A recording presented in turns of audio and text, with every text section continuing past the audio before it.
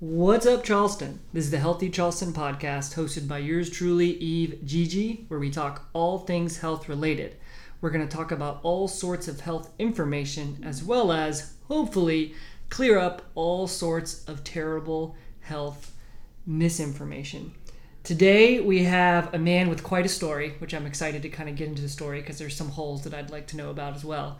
But Brian Durbin is here. I said that correctly. You did. What's up, Eve? How are you doing, man? Couldn't be better. Yeah, I'm excited because we didn't cross paths back then, but somehow we were in a similar realm, and then we kind of reconnected here recently. Yeah. So maybe, let's start from the beginning, of how you got into some of this health and fitness stuff, and then we can hopefully end up and talk about all the ridiculously cool things that you're doing on now, which I think everybody needs to hear about. I love that pass. So do I have to use my radio voice the whole time, or can I shift in and out? You can shift in and out, but not too much. I'll get confused. Okay. So yeah, we could go back to the beginning of my personal journey, and my personal journey starts with being a confused 19-year-old in college and being done with sports. And I don't know if anyone out there has ever been done with sports, but that feeling of, oh my gosh, this has been part of my life for so long, and now it's not, right? Yeah. And so you need something to fill that void, it's the camaraderie void, the competition void, all the great stuff that comes with sports. And so mine was active sports, so I was about almost 300 pounds at the time because football was my thing, and that's what I thought I was going to be able to do through college, but through injuries and so forth, I wasn't able to do that. And so, I stared myself in the mirror, and I thought, all right, well, I got some weight to lose. And actually what kicked it off for me was I read this article that was in Sports Illustrated back then. So this is maybe mid-90s at the time. It was about two Oregon offensive linemen who read articles about the lifespan of the average NFL lineman, right? And it's really reduced if you look. You're not supposed to carry around all that weight for your whole life. Sure. There's all kinds of extenuating circumstances. So these guys started running. And so I'm reading this article in my apartment at the time in college. I'm like, I'm going to try running. So yeah, all great stories. You're like, I'm just gonna try. Right. So I put on my killer gear and I go out and I go for a run in Bowling Green, Ohio. So it's about maybe 2 degrees at the time because it was in the winter. Whoa. And so I run about 3/4 of a mile and I feel highly accomplished. And I get back to my apartment. I walk back to my apartment. And my knees swell up, right? Because I'm not an endurance athlete, right? I'm kind of a power guy at the time. Mm-hmm. And I thought to myself, wow, I'm 19 years old and this is where I'm at. So anyways, it became sort of a lifelong love of exercise for one, because just that running feeling brought back all my feelings of what I got from sports. And so I started doing 5Ks and 10Ks, eventually working up to half marathons. Not that I'm competitive, I just like doing them for me. And so I ended up losing about 50 pounds with just the exercise. Then I was a business major at the time. I switched my major to exercise physiology. Started taking the food and nutrition classes, realized, hey, you know what? After a while, you hit a stalemate, which is the exercises. It's kind of important. Right? Yeah, maybe. It doesn't matter how much you run. If you go to Taco Bell at 12 o'clock, 4 out of 5 nights a week, you are not going to drop it as fast as you want. Especially at 19. Oh, right. God. So I started with the nutrition, and slowly over time, it really was to get down to the weight that I sit at now as a 42-year-old guy, around 180 pounds. It really did take about 4 years. Constant education, finding out what worked for me and what doesn't. Fortunately, we have better tools now than we did, honestly, 25 years ago. But I would tend to agree with that. Right? Yeah, so that was my journey. And then I started in cardiac rehab at a hospital and ended up doing some personal training. Worked at a big hospital-based wellness facility in Akron, Ohio, which is a great place to kind of cut my teeth and get them underneath me. And realized really quickly that I was an entrepreneur at heart, not unlike yourself. I bet we have lots of similarities there. Mm-hmm. And we ended up joining up, my brother and I ended up joining up with a franchise called Fitness Together, which at the time was a really fast-growing one-on-one training personal franchise, which was incredible. We moved to Charleston in 2004 and opened that up, and it was outstanding. We loved every minute of it. Learned a tremendous amount. The best thing about a franchise is you actually learn the business side of things, right? I don't know about other people in health and wellness, but I didn't know much about business. And it was great to be able to get a kind of a look at how the business side of things work. And so, we did that for 10 years and sold that. And then I met up with some partners, and we're starting this brand new well-being oasis in Mount Pleasant is what we like to think of it.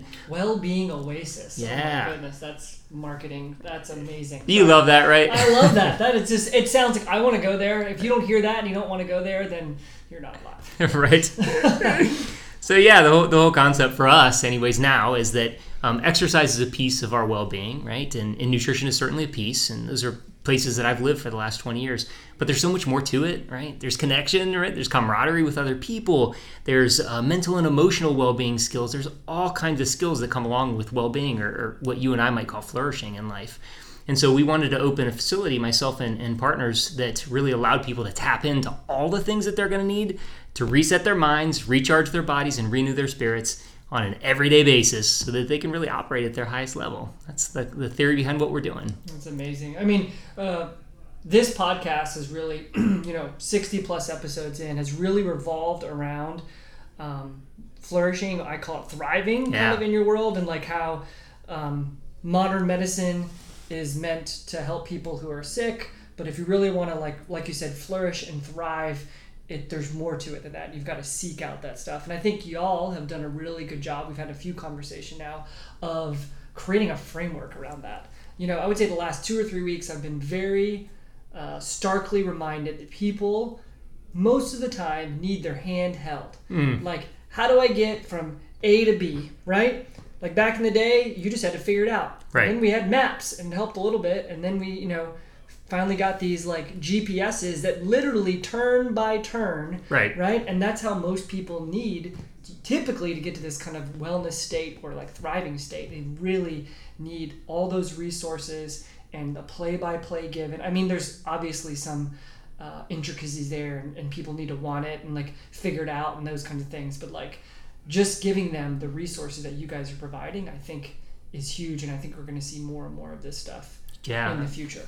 I don't think you could be more right. Just the thought that when we have a plan or we have somebody who can help us with something, they've been there, they've done that, they know the research, they can help us execute. It saves us so much time. And at the end of the day, time is our most valuable resource, right? Yep. What we spend our time doing is such an incredible and important thing in our lives. Yeah, absolutely. The things you guys do so well, I think, again, is this framework or like kind of quantifying what well-being is, and I'd like to dig into that a little bit more, because I try to say it and I'll fumble on my words and I'll be like, well, it's this. Like, everybody gets it, exercise, everybody gets kind of nutrition, they kind of get sleep, but probably not enough, and they probably get that they need to be a little bit less stressed out.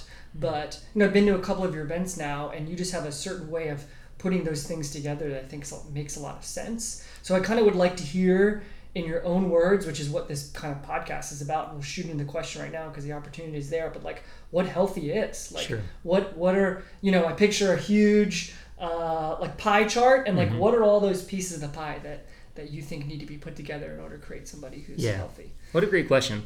Because well-being is different for different people, right? But it does tend to fall in clusters. So everybody at Synchronicity, which is the name of our company, is Duke health coach trained certified. And so when you start with a health coaching model, you sort of start with these different categories, and a person sits and explores kind of where they're at in each one of these categories and then where they might like to go. So the vast majority of us, we've heard exercise and nutrition, right? And those are big pieces of what there is. But other categories that we explore with people are relationships and communication. We explore spirituality. We explore mind-body connection. We explore personal and professional development. And then, of course, we have nutrition and the exercise component. I throw sleep in with exercise because it's such a big piece of everything. Sure. But so generally there's 7 categories, and you just go through and you sit down and you say, okay, here's where I'm at. And it's really actually not as complex as most people think it is. It's a scale, 1 to 10. And then you give some rationale to it. Here's where I'm at, here's what I'm doing, and here's where I'd like to be. And then, to be honest with you, the average person, if they just did that as an awareness tool, just sitting down and breaking down their life categorically and said, what would I like to do? And then just took very simple steps, just a little tiny thing, right today, would be so amazed at where they end up, in a year. So I think that you asked for my definition of well-being, and my definition of well-being is really being able to take all these things and be moving in the direction that we want to be moving, right? So it's not necessarily the goal or this final thing. I don't really look at well-being that way. I look at well-being as a process, right? What are we doing today in our daily actions to be moving towards where we want to go? There's never an end point, I hope. Right. I mean, so many things that I want to talk about right there, but the easy thing is you just said it's simple. It is. But not easy. It's not easy, no. Right? Human behavior is not easy. Yeah, and I'm getting these, that's a huge, I'm looking to a lot of like persuasion type of things Yeah. and like motivational tools and how to do that, you can go down that rabbit hole like crazy. You can indeed. Yeah.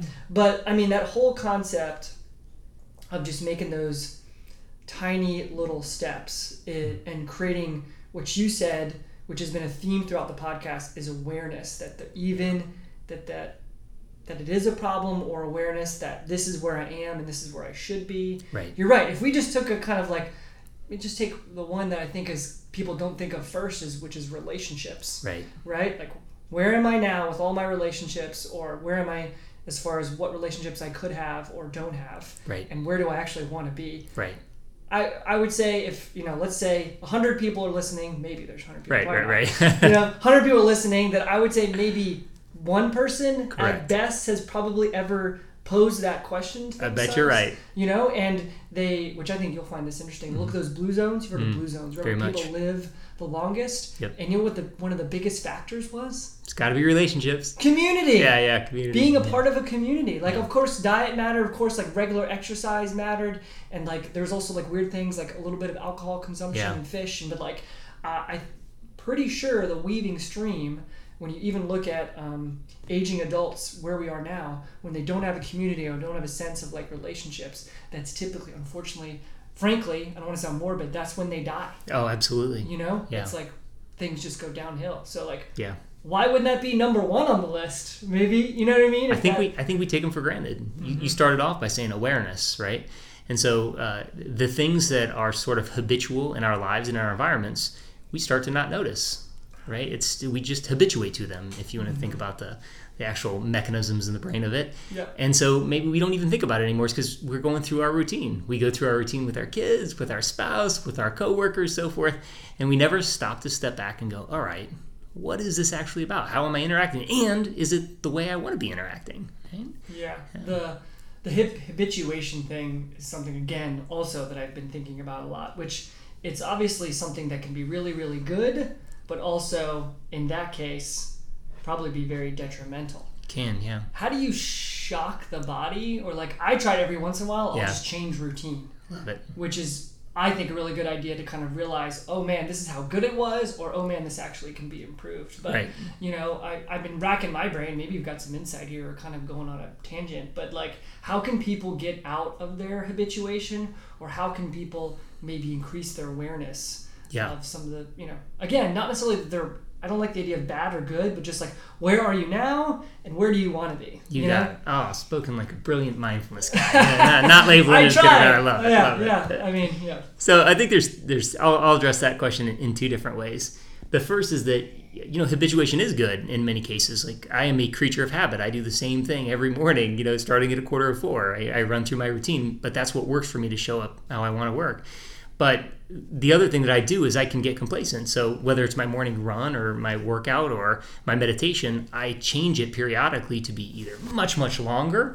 And a friend of mine in Miami, he's a trainer in Miami, and he's fond of saying you got to touch the curtain every once in a while, which means, if, let's say, whatever your average run is or average lift or average workload or whatever you want to call it, average meditation, whatever it is, you have to realize that the barriers that you put around it or the walls you put around it are just curtains. So every once in a while you got to tap them and you got to realize, all right, it's just a curtain. So whether that's breaking a PR or doing something way over the top or meditating for extra. And I've always kind of loved that because that keeps my sort of habitual behavior under wraps, that I can move in and out of it if I need to. But as far as habituation of mental processes, the core skill is mindfulness practice. So for whatever reason, mindfulness gets this really odd. People understand it in many different ways, but at the end of the day, it's just open monitoring. It's just being aware of what's going on, whether that's your thoughts or everything else, in a non-judgmental way. That's it. That's all there is to it. And so the beauty of that is you and I are having thoughts right now, are 100-ish, less than, listeners, they're having thoughts, right? I'll take 100 too. Yeah. They're having thoughts right now. And the fact is that we can either be hooked by those thoughts and they just take them and we don't actually distinguish between ourselves anymore and the thoughts, or we can actually observe the thoughts. The thoughts, the feelings, the sensations, it applies to a physical exercise program too, right? We can feel the stuff, or we can be so connected to it that there's no separation between. So what mindfulness does is essentially teaches us how to watch those things And when we can watch them, then we're not caught up in them, we're not them, and then we have choice, we have awareness, and that is the beauty, right? Not being stuck in the habits and routines.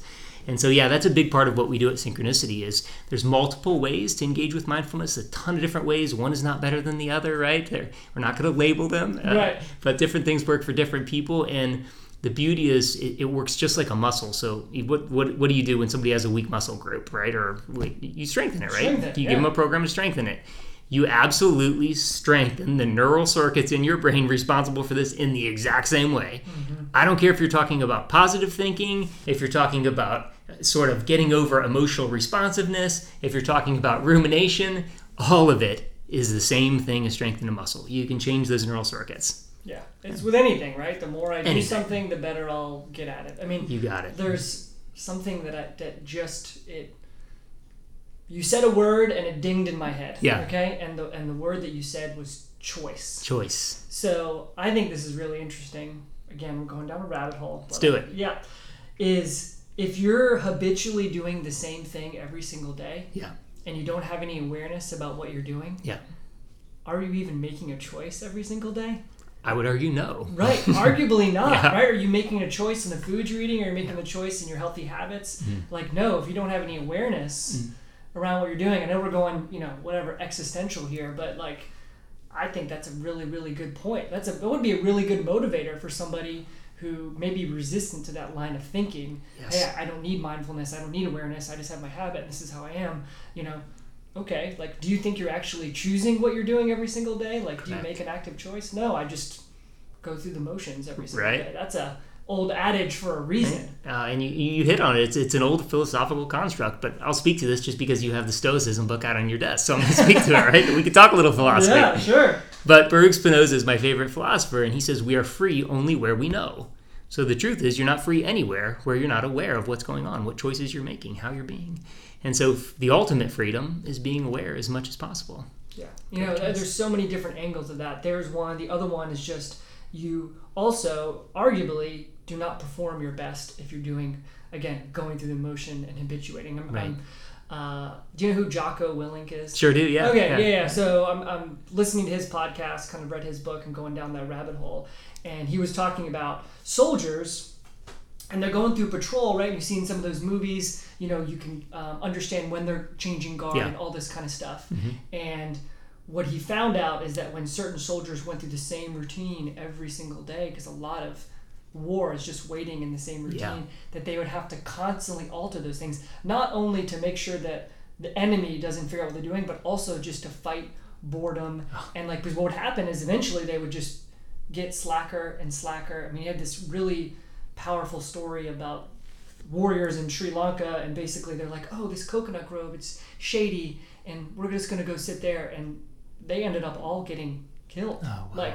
Terror, you know what I mean? And there's habituation almost at a very obviously stark scale, but again, I don't want to be morbid, but the same thing could happen to somebody regarding their health, lifestyle, relationships, whatever changes, that you're kind of going down this path and just you're comfortable. And then, if you've been in the health field as long as I have, when do people decide? When do they become aware? When do they realize? In your experience, when do they realize? When do they become aware of the habits and patterns that have sort of led to where they're at? Usually when they hit rock bottom. You got it.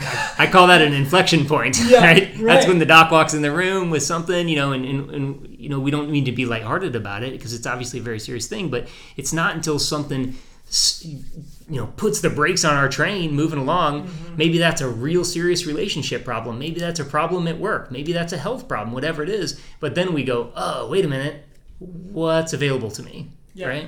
Anyway. Yeah. Now I'm finally aware of this problem. Now I can make a choice to either continue what I'm doing. And some people make that choice to continue what they're doing. I've seen it hundreds of times at this point. But most of the time, luckily, with the right resources, like you, like me, they can, make the choice to go along this different path. Right. Hopefully that leads to more happiness and more freedom and more... More of all the good stuff. This is our moral responsibility. Our moral responsibility is to show them how great this other part can be. because we generally don't respond to stuff until there's a problem. So I put it on all of us, all 100 of us listening. If you're in the healthcare, I put it on us to make it look so good that it can't be resisted. Even if there's not an immediate problem, the prevention, the things that can explode your life, just make it immensely better in ways that you never even thought. We got to get that message out there. Yeah, 100%. I like the idea that it is our moral obligation. It I feel is. the same way. People come into my office, and they're like, well, here's what I've heard and here's what I'm doing. I'm like, you need to come see me. Right. You have no idea what I can do with you in just a month or two. Right. You know what I mean? And usually if you're passionate enough, which I love, this is what I talk to a lot of the PTs that we work with, like you just need to put your passion out there. Right. You know what I mean? Like, oh man, like you can't deadlift, you can't run, you can't blah, blah, blah. Like, yes, you can. Let me just show you how. This is going to be amazing and freaking awesome. Let's do this. Right. How are you going to say no to that? It's a little harder to say no and be like, yeah, I think I can kind of maybe help you, and we can help you manage the pain, and we'll do some of that. Like, no, let's get pumped about it. Let's do more than that. There's so much more. I always think about it. Whenever I've met with a new person, I think, if you could only see through my glasses that I'm looking at for you in 6 months, this is a done deal. Let's just get there, right? Because it's going to be so extraordinary. It's going to change your life in so many ways. Yeah, that's why I think. Oh man, it's another rabbit hole. But the idea of sales, which most people now think used car salesman, they think this is like a negative kind of connotation. Sure. Where the idea now of persuasion and sales, I think, is totally different. I use the word buy-in. Yeah. Right? And so, like, how do I get buy-in? That's essentially another word to say sales. Sure. How do I get somebody to come in here, understand that I have the knowledge, the tools, the whatever, to get them, again, where they are now, which they're aware there's a problem. Right. Step one already done. Right. And where do they want to be? Right? And so I think that's really, really important that us as healthcare professionals, fitness professionals, whatever, need to know enough about that in order to fulfill on our moral obligation to get that person. And if you're not spending some time on, understanding that, I think a lot of us should, because you're doing kind of a disservice if you don't do it well, right? That person, I'm not going to keep going negative, but like the person may not be able to achieve what they potentially could achieve without your help. That's exactly right. Or worse, you started off your podcast today talking about we're going to dispel myths, right? Basically, and I know I paraphrased you a little bit, but sure. And that's the thing is that there's people, if you as a dedicated health and fitness professional who's basing what you do off of science and things that are proven to work and your passion to help them, if you don't help them, there's going to be something that comes along. There's going to be some goop that you can buy off of, some infomercial, right? So, something's going to come along and then to fill in that void. So I think we owe it to the community at large to be passionate about what we do. Yeah. I love that. I mean, this is what I love that's happening now too in the world, and I talk about this a lot, but like more of this information, and we'll say people similar to us are now being able to really, through the internet, whatever, through technology, can really get... you can go seek it out way more than you probably could have, arguably 10, 15 years ago, for sure. Right? And then there's just more resources kind of available to us. Yeah. And I think that's the idea of this podcast, kind of what you said, is misinformation. It's just, telling people that this information is out there, how to go seek it, and maybe helping them, I'm not all the answers, but helping them kind of to decide, okay, this is good information. This is information that's going to be positive for me, put me in the right path, as opposed to this information, hey, I'm going to put, snake oil on my body and my, all of a sudden I'm going to lose weight. Probably not going to work. Maybe for somebody somewhere, somehow. I don't know. Everything's possible, I guess. But more than likely... Placebo effect's a big effect. Effect. Well, there's a whole book on that now, which someone told me I need to go get. Yeah, it's a great book. It's supposed to be amazing. Yeah, my favorite is Herbert Benson at Mind Body Institute. He sort of started with the relaxation response he wrote in the 70s, which I've given out probably 100 copies of in my career. But then he gradually turned over and he wrote a book in the early 90s the early 2000s called Timeless Healing, The Power and Biology of Belief, which is really, he's just like, look, the placebo effect gets a bad rap, right? Let's call it, the phrase that he uses is... I can't even remember the phrase now, but it's just a better marketing pitch for the placebo effect, right? Yeah. Basically, if you go in there wholeheartedly and open and trying to work, lots of stuff works, right? Now imagine if you combine that with evidence-based stuff like what you do and what's available. Now you combine that hope and that power of I want to help myself with evidence-based systems. Wow, you got a race car, right? You got it. Yeah, I mean that's the bottom line. There are definitely some people out there, and through the placebo effect, we know it is real that you can make biological changes with things that aren't supposed to, make biological changes. That is correct. It's no longer a, oh, maybe, or like, no, this is at this point all but scientific fact. I mean, there's ever really a scientific fact? I don't think. Just there's a current scientific fact, right? Currently, the one we use. It's a theory. Everything's a theory at this point. Yeah, and that's the infuriating but awesome part. It is awesome. Science. Yeah. We've put up a post recently on our Made to Move site, and it was just a research study that said ACLs can spontaneously heal. Yeah. Full ruptured. We got a lot of flack back and forth with I bet that. you did, You know yeah. what I mean? And I'm not going to get into like Instagram back and forth conversations. There's just not a point. Like, we're just reporting the studies and the finding. I definitely didn't advocate, hey, if you tore your ACL, like, just sit and hope it spontaneously heals. Right. But again, just getting people to be open to the fact that, conservative management or maybe surgery may not be the right for them, or maybe this is a thing. We don't know everything. If we knew everything about the body, there'd be no spinal cord injuries, there'd be no surgeries. Right. Like, it would just everything would be hunky dory. Things would be amazing. Right? Yeah. We're constantly trying to, again, be open and just try to learn a little bit more. Sometimes tough. Now, I think exactly what you said there is so important, and it's one of the things that Benson talks about at Harvard all the time, is that really, if we look at the medical, so there's three legs to the stool. We have surgery, which is absolutely necessary. It saves lives. Yeah. Every day it saves lives. 100%. We have medications and pharmaceuticals, which every day save lives across this country, right? And then if we take this mind-body piece, right, and the power of the body to heal itself, and we combine those, we got a pretty stable base, right? Nobody's saying we get rid of surgery or medications. We're just saying that the body has a natural ability to heal itself, and there are things that we can do to tap into that. That's a big part of what we're doing at our recharging station at Synchronicity, right? Is we've got physical modalities that people can use, cryotherapy and cold plunge and compression sleeves and infrared saunas and stretch treatment rooms. But we also have the mental side of things. So we have a mindfulness room and we have an outdoor meditation space, because what we know for sure is that your thoughts do influence your body. It influences your ability to recover from a hard workout, to recover from any stressor. And so we want people to have all of those tools so that they're armed with the best things they can have.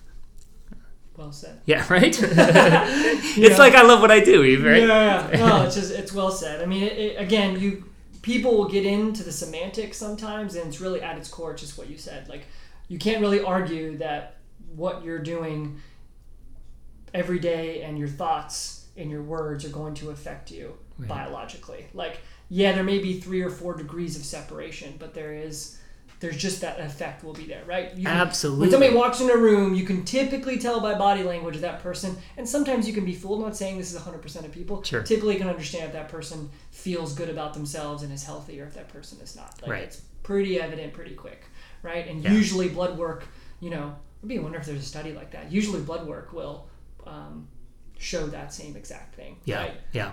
So. Yeah.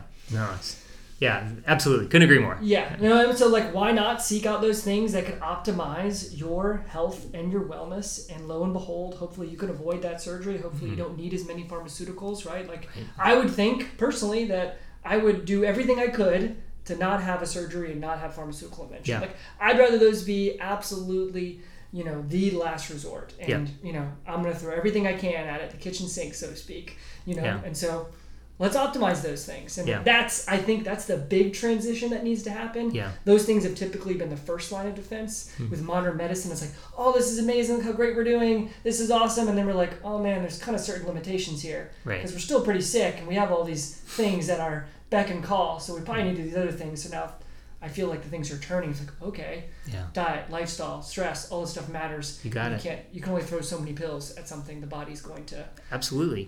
You can only kind of cover up symptoms in some cases for so long, right? Right. And ultimately, I think we're moving to a place where we stop trying to just treat disease, right, in its biological form. We say, look, flourishing or thriving in your words is so much more than that. It's so much more than just treating that. It's not just the absence of disease. It's getting up every day and feeling purpose-driven, right? And engaging with people in your life in the way you engage with them, and feeling healthy and fit and strong and all of those things. Whatever that is for you, there's different ways to get there for different people. Yeah. I'd love to see that normalized.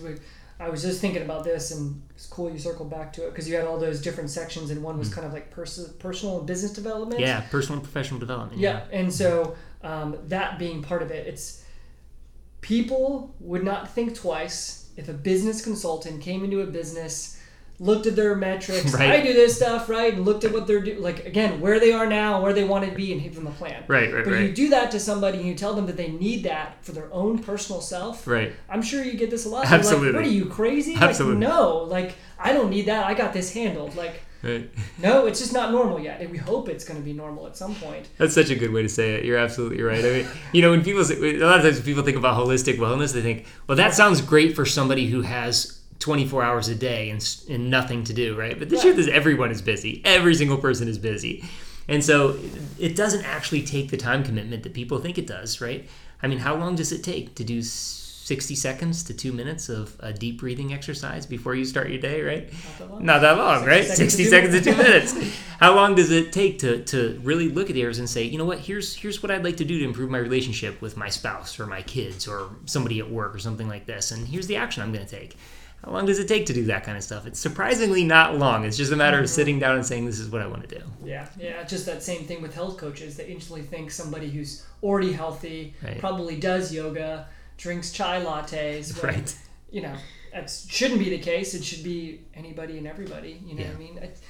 That's interesting. What are the common objections that you get when, because anybody who's a good fit for this, right? Probably the people who need it the most typically don't seek it out the most. So there's your first challenge. But right. I just picture we get a lot of common objections. Hey, I want to come to physical therapy. Okay, here's our costs and here's how we do things a little bit different. So we have to go through these common objections. Sure. I'm sure you have some of that as well. But I think you've got probably quite a few objections you have to get over when it comes to that stuff. Time is the biggest one. Mm-hmm. Time is the biggest one. Because people generally they're habituated to their routines. We see to come full circle around, and so they're doing their things. And most of us don't realize the tremendous amount of sort of inefficiencies that are built into our lives, right? Until we actually step back and look at them, and so we all feel like we don't have enough time. I don't know if I know I've felt like that. Have you ever felt that way? All the time. Right, every time, right? Maybe not every day. Right. Every day, but there's usually a period during the day when you're like, geez, there's not enough time, right? Yeah. And so we sort of protect that space, I think, sometimes, and we say, oh, I don't have time. And it keeps us in this sort of lukewarm place. But you made a beautiful comparison between looking at a business. Nobody would have a problem looking at a business and saying, hey, look, here's where the fat is in this business. Here's what you could cut out. Here's what you should do more of. Here's what you should... Nobody would have a problem with that, right? It's normal. Right? Perfectly normal. We'd all completely understand that. But in our own lives, we tend to be protective of them, right? We tend to not be open to feedback that we could get. And I think we feel judged.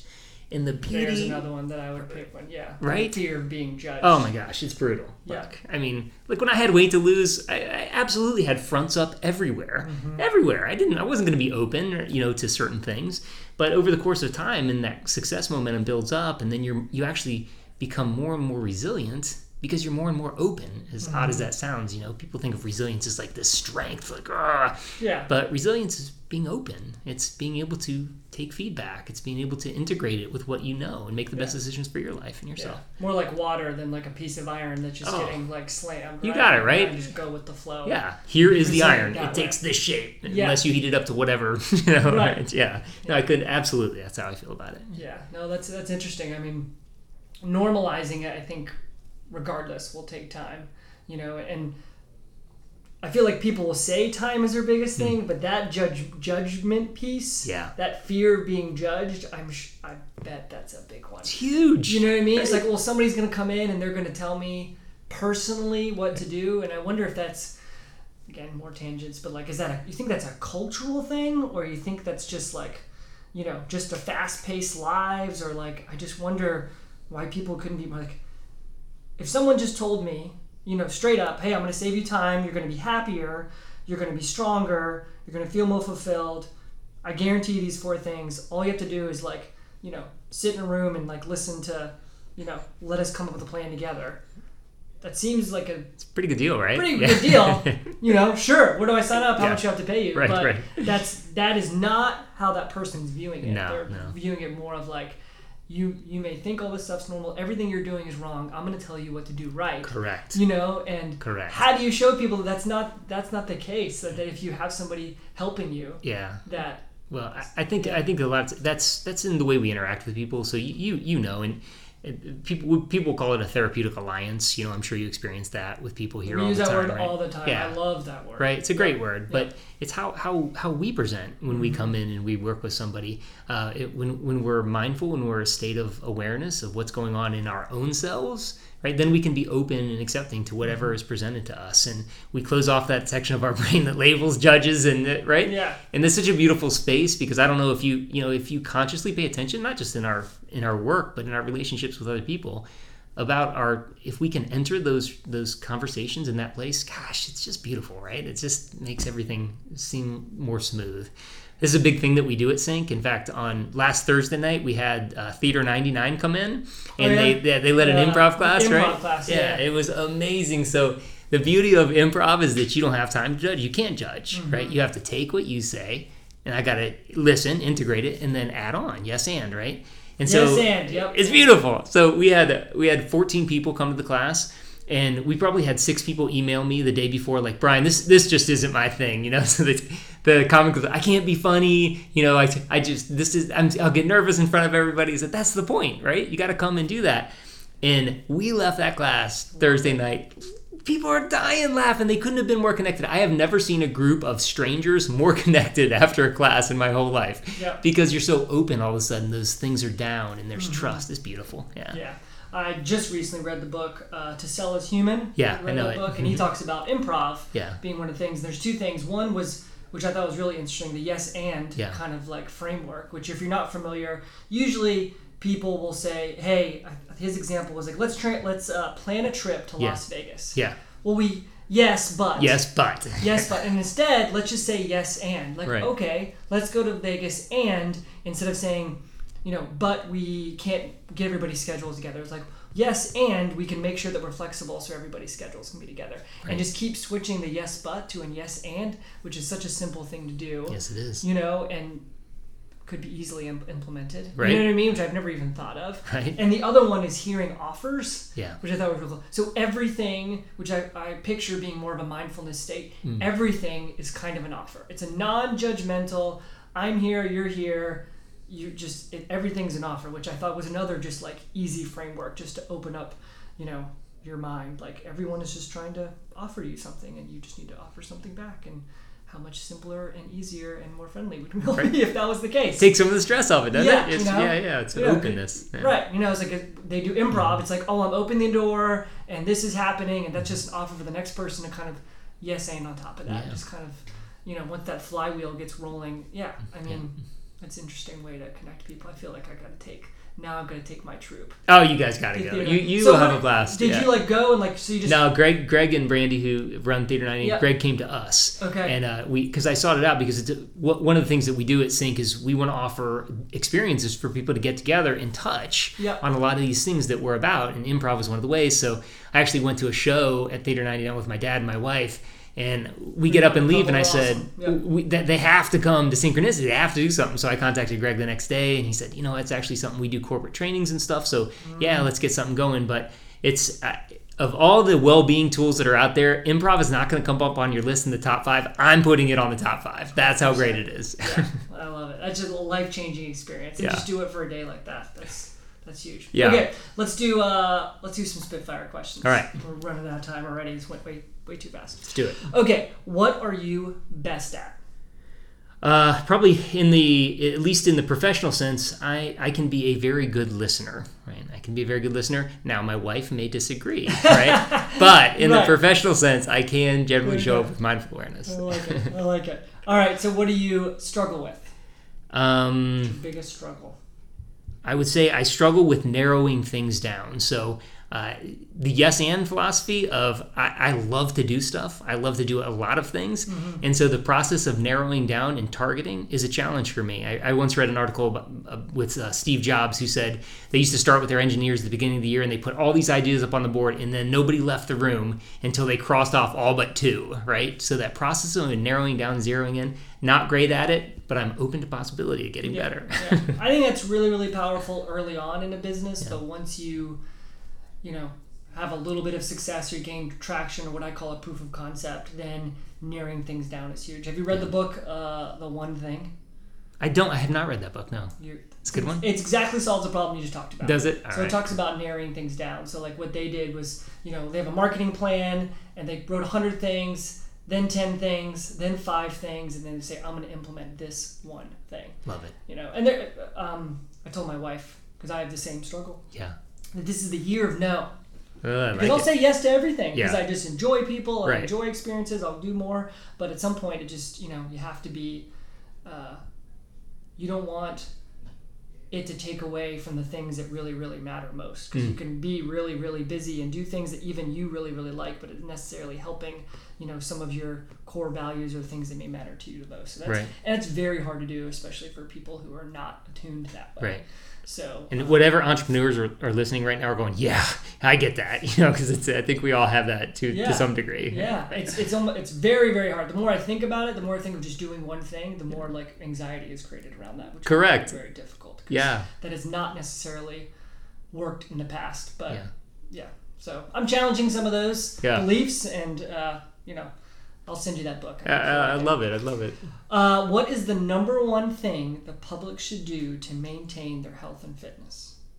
The number one thing the public should do to maintain their health and wellness. Yes. Oh, that's a tough question. I know, it's right? like one thing. And it's so gosh. hard. There's so many. Because it's dependent on the individual. Oh gosh, I'm punting the question. It really is honestly dependent on the individual, and I hate to punt it, but people need to start at different places. Some people think that they need to start with exercise and nutrition, and the reality is what they needed to start with was cleaning their house because it's a mess and it's making them crazy, right? And they're never going to be able to successfully implement either of the other things until they do that. So it is highly dependent, but I would say the number one thing they could do is just be open about their own lives, right?